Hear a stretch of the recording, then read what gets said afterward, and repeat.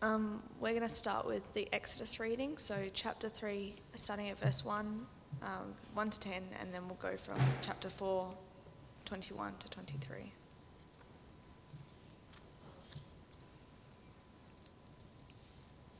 So Exodus chapter 3. Now Moses was tending the flock of Jethro, his father-in-law, the priest of Midian, and he led the flock to the far side of the wilderness and came to Horeb, the mountain of God. There the angel of the Lord appeared to him in flames of fire from within a bush. Moses saw that though the bush was on fire, it did not burn up. So Moses thought, I will go over and see this strange sight, why the bush does not burn up. When the Lord saw that he had gone over to look, God called to him from within the bush, Moses, Moses. And Moses said, Here I am. Do not come any closer, God said. Take off your sandals, for the place where you are standing is holy ground. Then he said, I am the God of your father, the God of Abraham, the God of Isaac, and the God of Jacob. At this, Moses hid his face, because he was afraid to look at God. The Lord said, I have indeed seen the misery of my people in Egypt. I have heard them crying out because of their slave drivers, and I am concerned about their suffering. So I have come down to rescue them from the hand of the Egyptians, and to bring them up out of that land, into a good and spacious land, a land flowing with milk and honey, the home of the Canaanites, Hittites, Amorites, Perizzites, Hivites, and Jebusites. And now the cry of the Israelites has reached me, and I have seen the way the Egyptians are oppressing them. So now, go. I am sending you to Pharaoh to bring my people, the Israelites, out of Egypt. And we're continuing from chapter 4, verse 21. The Lord said to Moses, When you return to Egypt, see that you perform before Pharaoh all the wonders I have given you the power to do. But I will harden his heart, so that he will not let the people go. Then say to Pharaoh, This is what the Lord says. Israel is my firstborn son, and I told you, Let my son go, so that he may worship me. But you refuse to let him go, so I will kill your firstborn son. And second Bible reading is from 1 Peter chapter 1, verses 1 to 12.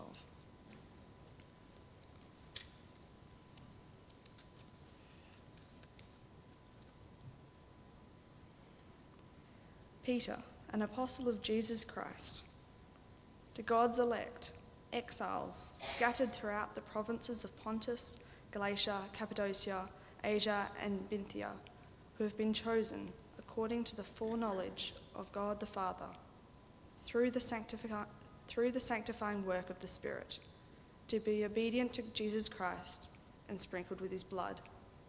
Grace and peace be yours in abundance. Praise be to the God and Father of our Lord Jesus Christ. In his great mercy, he has given us new birth into a living hope through the resurrection of Jesus Christ from the dead, and into an inheritance that can never perish, spoil, or fade.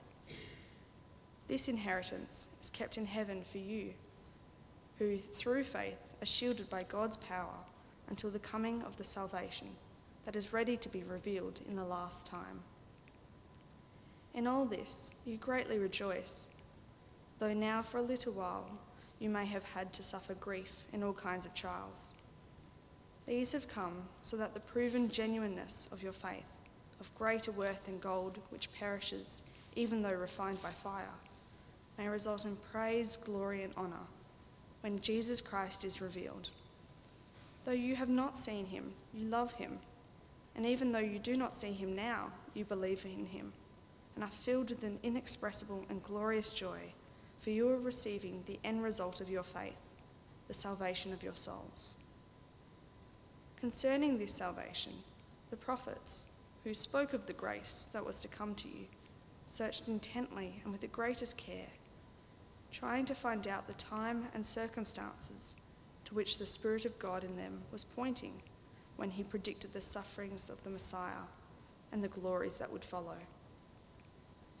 It was revealed to them that they were not serving themselves, but you, when they spoke of the things that have now been told you by those who have preached the gospel to you by the Holy Spirit sent from heaven.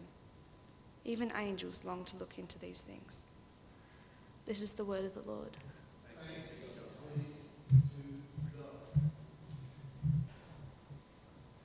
Well, good morning, St. Barnabas. One of these days I'm going to get up and I'm going to say, good morning, East Fremantle, and you'll forgive me. That's all right.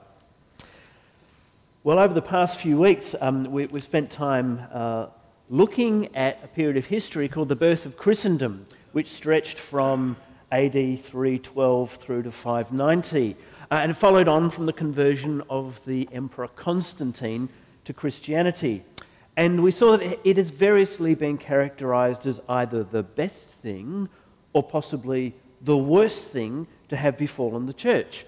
Possibly the best thing because it was a period of unprecedented security and stability during which the church fathers accomplished a number of important things. They reached agreement on which of the Christian documents were genuine and therefore authoritative for faith and life, and so we have the New Testament.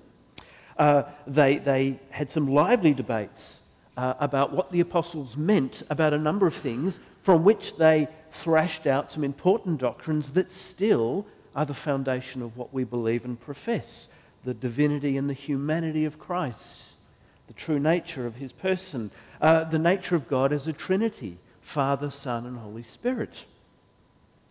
But at the same time, it was possibly the worst thing that ever happened to the church, because as we discovered, that going from being a marginalised, underground and persecuted sect to the official state religion of the Roman Empire saw the church become progressively more pagan in its thinking and its practice. And so we were challenged through that series to understand our frames of reference. Is our understanding and is our behaviour really biblical, really Christian, or is it actually pagan? Well, this is the very thing we're going to address over the next 7 weeks as we go through Peter's first letter to the church. And it seems that he anticipated this threat of pagan thinking coming and infiltrating the church. And so he set down a foundation for right Christian theology, right Christian thinking, and therefore a guide for right Christian living in light of what we know. Well, the Apostle Peter, Jesus' foremost disciple, you might remember, wrote this letter somewhere in the middle of the 1st century AD to Christians scattered across the northern provinces of Central Asia Minor, across the Anatolian plain up to the coast of the Black Sea. We know almost nothing about this church. We really have no idea who evangelized these people. But clearly, within less than the space of a lifetime, there are Christians scattered across this whole area. And Peter's opening address to these Christians is really interesting. He gives us a theme that he's going to develop as he goes through the letter. So he introduces himself to them this way: to God's elect, exiles scattered throughout the provinces of Pontus, Galatia, Cappadocia, and Bithynia. Exiles. Very strange way to address these Christians, because exiles are usually strangers in the place where they're living. They're resident aliens. They're displaced people who've really got their sights on returning to their true homeland. But these people, well, they're living where they've always lived. They're living probably where their ancestors lived. In one sense, they are at home. Their place of residence hadn't changed, you understand. They had changed. So leaving their previous gods, the former way of worship, the old way of life, they had become Christians. This is one of the first places in the New Testament, one of the earliest times where Jesus' followers are addressed as Christ people. And as Christians, they are no longer at home. They're no longer at home amongst their peers and relatives. They no longer fit the values and the aspirations of the culture around them, And because of this, they're now facing many troubles. From without, they're undergoing pressure to conform to the culture around them. And in fact, they're facing real persecution and real difficulty. But from within, they face a struggle. The temptation to go back to the old way of living, to conform themselves to the demands of the culture that they live in, and to compromise in their thinking and in their behaviour on what it means to be a Christian. Now, by definition, an exile is someone who has their sight fixed on the place that is their true homeland. So a person whose longing and whose future expectations are fully fixed on that place and on the day they will return home. And so the whole purpose of Peter's letter is to help these believers live well as exiles, as strangers in a pagan world with their sight fixed on the right place. And 2,000 years later, Peter's word remains a powerful word to us. Because although Western culture has been powerfully shaped by this era of Christendom and what follows, it's never actually really been a Christian culture. You couldn't meaningfully say that the world became Christian in any great sense. And today it's more true than it ever has that we are exiles and strangers in a culture that is at odds with us, or at least we're at odds with it. We no longer fit the values and the aspirations of our secular society. And so we face the inward temptation to conform ourselves to the demands of our culture, and increasingly we are facing, and we will face, hostility and outright opposition as Jesus people, as Christ people. So just as the Apostle Peter summoned his listeners to stay awake, to be sober, to be fully alert, so he will challenge us to keep our eyes open. And he's going to do that by directing our sight today to our true homeland. And so where should we begin this journey through Peter's letter? Well, we should begin it in New Zealand, of course. On a hiking trail. This is taken on the Kepler track in the South Island of New Zealand. Now, like all photos, it's necessarily a reduced view of the landscape that we were hiking through that day. I mean, you can see that in the distance there are mountains with glaciers on them, but you don't really get a sense of actually how those mountains absolutely dominate the landscape around you. You can see kind of through the middle there the waters of the fjord, but you don't get a sense of how steep the sides of the mountains were, or actually how far down it was to the water when you're on top of the ridge. And you can see a strip of sky there. But again, you don't. This photo doesn't capture the expansiveness of the sky above you when you're standing right on top of the world like this. It actually takes some imagination to capture the real grandeur of what that picture has as a reduced view. And that's how it is with Peter's opening sentences of his letter. Blessed be the God and the Father of our Lord Jesus Christ, he begins. Now this is an absolutely typical Hebrew prayer of praise. And typically, it's a prayer of praise directed to God for the salvation that he's worked on behalf of his people. And what we find is, verses 3 to 12 are actually one long, uninterrupted sentence spelling out this landscape of salvation, if you want to put it that way. And like my picture of New Zealand, Peter's view here of the landscape of salvation is necessarily a reduced view. It would be easy to skip through it and miss the grandeur of what's going on here. So it requires a little bit of attentive imagination if we're going to grasp the vision that Peter's presenting to us. So what is it that Peter's describing in this prayer of praise? What is it that God has saved us into? How does he picture the true homeland of Christian exiles? Well, it might come as a bit of a surprise to some of you to learn that the salvation that Peter describes here centers more upon a person than it ever does upon a place. He's not actually talking about a place in space or time we go when we die. We'll come back to that in a minute. But for the moment, I want you to see that Peter's description of salvation is focused entirely upon the person of Jesus Christ, and it's expressed in terms of the Trinity, the work of Father, Son, and Holy Spirit.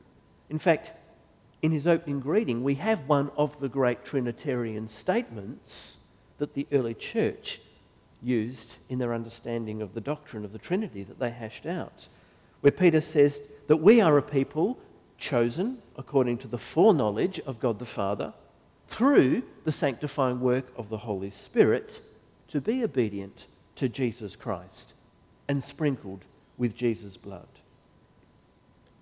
In the blessing that follows, he's going to lay out salvation through the prism of the saving work of God the Father, the joy of the presence of God the Son, and the revealing work of God the Holy Spirit. Let's examine these three more closely. Praise be to the God and Father of our Lord Jesus Christ. In his great mercy, he has given us new birth into a living hope through the resurrection of Jesus Christ from the dead, and into an inheritance that can never perish, spoil, or fade, kept for you. Now pay attention to the language here. Father, birth, life, inheritance. What's the metaphor that Paul is using to describe salvation? It's family language. The language here is that of children being given birth into a family and all the privileges that come with that. In the reading we had from Exodus today, we discovered God challenging Pharaoh over the ownership of the Israelites, who were Pharaoh's slaves. But listen to what God calls them. Israel is my firstborn son. Let my son go, that he may serve me. And God, concerned about the suffering of his people and hearing their cry, sends Moses to lead them not out of one workplace and into another workplace, but into a good and spacious land, a land flowing with milk and honey. Now, milk and honey has become a bit of a cliche, but don't miss what it means, because neither milk and honey are strictly necessary for survival. Milk and honey is what you have for dessert. Milk and honey is what you get when you're living beyond the basics of life. So a land of milk and honey is a land of abundance. God didn't bring his people out of Israel and then into a hard and difficult place where they had to toil their whole life long to make a living. He brought them into a rich and fertile place, a productive place, a place of flourishing. So salvation then consists in knowing God as your Father, in becoming his privileged children and entering into a life with him that's characterized by the concept of being in family, in a place where you're intended to grow and flourish. This inheritance, Peter says, is an enduring one, something imperishable, unspoilable, something that will never fade. Now, at this point, you have to look beyond centuries of Christian tradition with its thoroughly pagan cliche of going to heaven when you die. You know, it conjures up some weird idea that when I die, my spirit will leave my body behind, I'll float off into the clouds, and I don't know, I'll live this disembodied existence somewhere, playing folk songs on ukuleles in some shiny place. That's a picture that has about as much to do with the inheritance that Peter's talking about here as a Woolworths parking lot has got to do with the wonders of the New Zealand mountain scenery. Peter actually has nothing to say about going to heaven when we die. He is talking about something that is stored up in heaven for us, like treasure in a bank that you're going to draw down and put to use at some point. He will get onto place and space and time in his second letter, in 2 Peter 3:13 when he tells us of a future life in Christ in these terms, where he says, in keeping with God's promise, we are looking forward to a new heaven and a new earth where righteousness dwells. Peter has a vision of the future that's entirely consistent with what the Old Testament prophets saw, with what the New Testament apostles wrote about, and that is a future bodily resurrection in a renewed creation. But for the minute, he's telling us something else about the nature of the inheritance we have. Our true home is to be at home in God's fatherly love for us. Well, the second thing we come into here is the realization that we've not yet received the fullness of this inheritance. We're not yet at home. For the present, we are exiles in this place, and in this place, we are going to experience suffering of all types.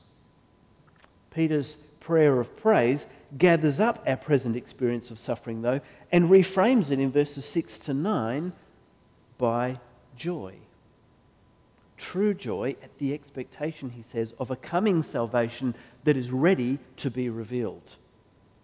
And right at this point, we realize salvation is something more than an abstract idea that we tease out. It's rather embodied in a real person. In all this, he says, you greatly rejoice, even though now for a little while you may have had to suffer grief in all kinds of trials, which have come so that your faith, of greater worth than gold, which perishes even though refined by fire, your faith may be proved genuine and may result in praise, glory, and honour when Jesus Christ is revealed. Though you have not seen him, you love him. And even though you do not see him now, you trust in him and are filled with an inexpressible and glorious joy. No, this inexpressible and glorious joy that the Christian has is not simply some thing we possess, which is how, with our 21st century minds, we think about an inheritance. No, what we actually have is a person. Normally when you inherit something, inheritance is the stuff you get, isn't it? It's the property that's left behind when someone dies, the stuff they can't take with them, as we learnt last week.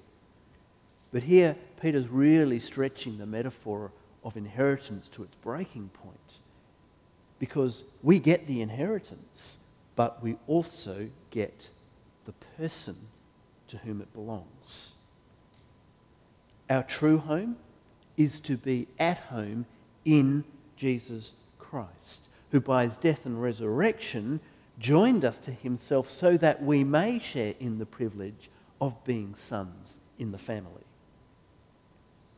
Well, the third section of Peter's praise brings us now into the work of the Holy Spirit. And here we discover the Holy Spirit is the one who reveals God's grace to us in Christ. And one of the things we learn is that he's been at work right from the beginning, throughout the Hebrew Scriptures, the law, the prophets, and the wisdom writings. It was the Holy Spirit at work, unveiling what God is doing. And so through the law, the prophets, and the writings, he begins to furnish us with the vocabulary, the concepts, the images of salvation necessary for us to understand Christ at his coming. So that when we get to the New Testament and we have the apostles preaching the gospel and we discover it is the Holy Spirit powerfully at work now, we discover it's the same thing going on that was always going on. We don't have two different things. An old thing, an Old Testament God of terror and violence, and now a New Testament God of love and forgiveness.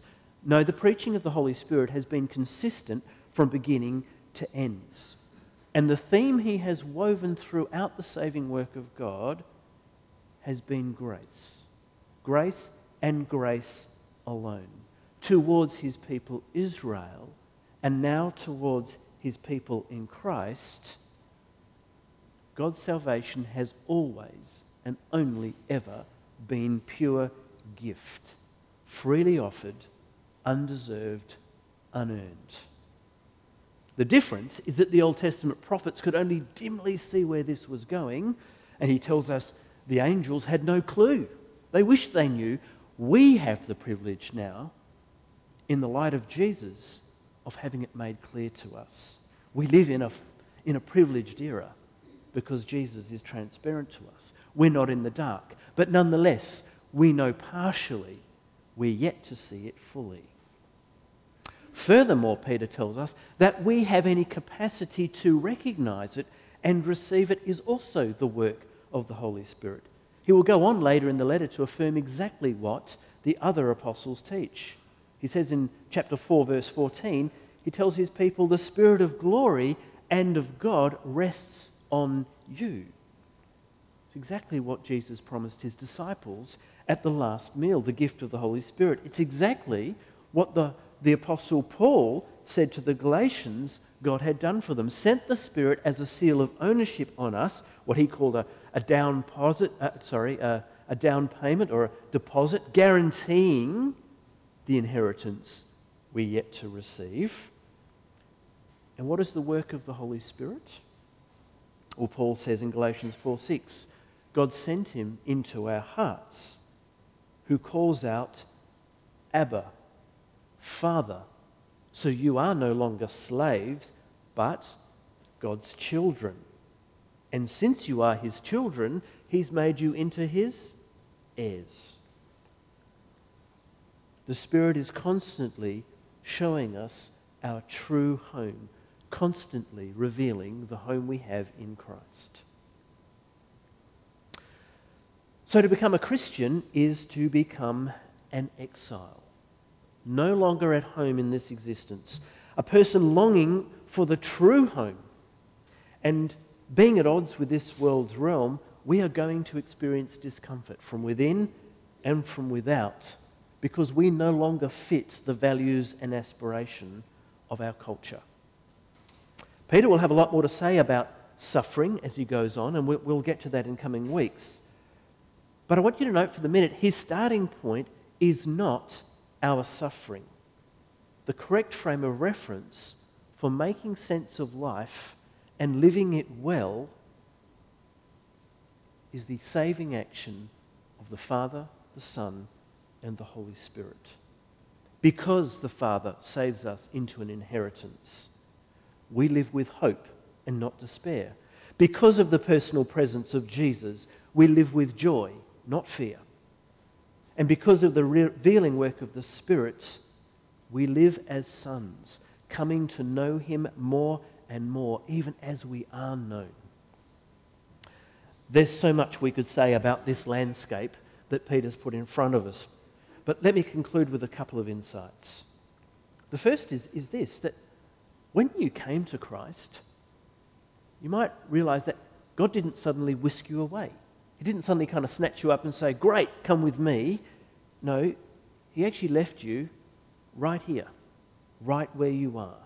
This is where we learn to work out our salvation as exiles, as resident aliens in a world not our home. The object of that exercise, there are many objects, but one of them, of course, is to grow us in trust of Jesus. That's the purpose. And one of the other reasons that God leaves us here, I'm sure, is that we are meant to be a signpost for others. The kingdom of God is only visible in the world because we are here. And that's why Peter's going to go to great lengths in the coming weeks to spell out what it means to live well in the sight of the culture round about us. Living well as aliens. And our need now to live as exiles is in fact a sign that all humanity is alienated. All humanity has been cast out of home. All humanity is really just fumbling around in the dark, trying to assemble some sense of place, some purpose, some identity out of the confusing array of material that comes to hand day by day. Because simply to be alive in the 21st century is not to be at home. Pay attention to the messages of our music and our storytelling and our movies.